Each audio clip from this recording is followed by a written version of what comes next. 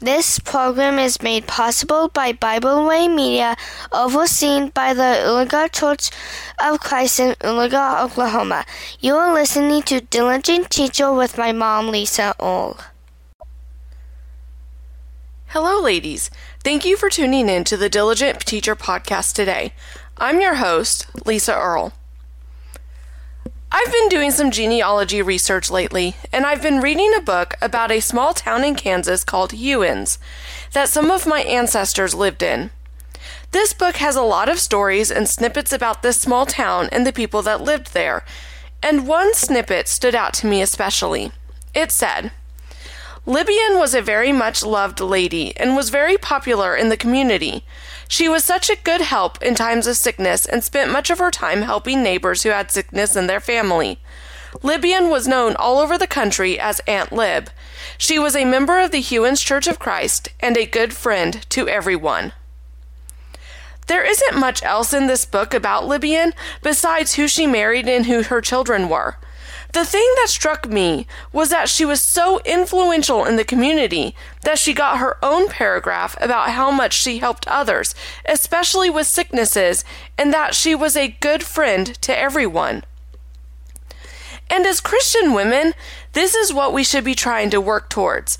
We should be trying to leave a lasting impression on others, that we are Christians who put time and effort into helping others. Aunt Lib truly reminds me of one of my favorite Bible women, Dorcas. And we can find the story of Dorcas in Acts 9.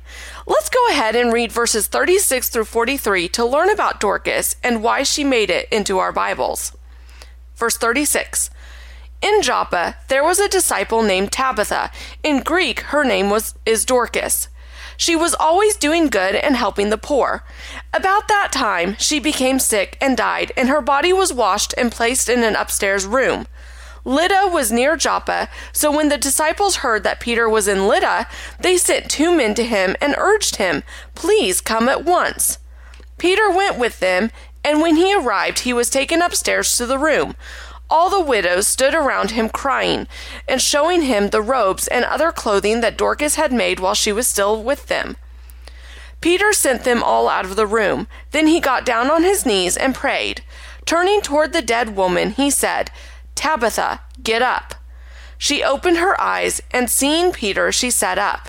He took her by the hand and helped her to her feet. Then he called for the believers, especially the widows, and presented her to them alive. This became known all over Joppa, and many people believed in the Lord. Peter stayed in Joppa for some time with a tanner named Simon. Dorcas was very beloved in her community, not because she was beautiful or because she was rich, but because she served others. She was always doing good and helping the poor. She was so beloved that when she died, the Christians in Joppa sent for Peter, who was in the area. Peter saw how much she was loved. He saw the widows holding the things that Dorcas had made for them.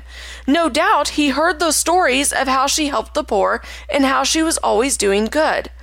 And Peter had compassion. He had compassion on poor Dorcas, but he also had compassion on those people who loved her and needed her, so he raised her from the dead. Dorcas left an impression so great that she was raised from the dead so that she could continue her work on earth. And through her raising, many people in the area believed in the Lord. I find that same type of story in Aunt Lib. Dorcas had only about a paragraph dedicated to her in Acts. Aunt Lib had the same in my book about Hewins, Kansas. But both women show us something to strive for. Now, Aunt Lib wasn't raised from the dead. There was no miracle at her death. But both of these women show us how to serve others and how in serving others, we can bring people to Christ. Now are the hard questions to ask yourself. Are you worthy of a paragraph like Dorcas's? Are you worthy of a paragraph like Aunt Lib's? Will people remember you for all of the ways you served? Or will you be forgotten because of how little you did? We don't have to be remarkable to be remembered. What we can do is simple. We can continue to serve others, never ceasing and caring for the people around us. I think Aunt Lib will always be in my mind from now on, along with Dorcas. They are women I want to pattern my life after. I want to be remembered like them, as a humble servant trying to help others by showing God's love through serving. How do you want to be remembered? Thank you so much, ladies, for taking the time to listen, and always remember to teach them diligently. Thank you for listening today. We hope you enjoyed this podcast. You can find out more about Bible Way Media at BibleWayMedia.org.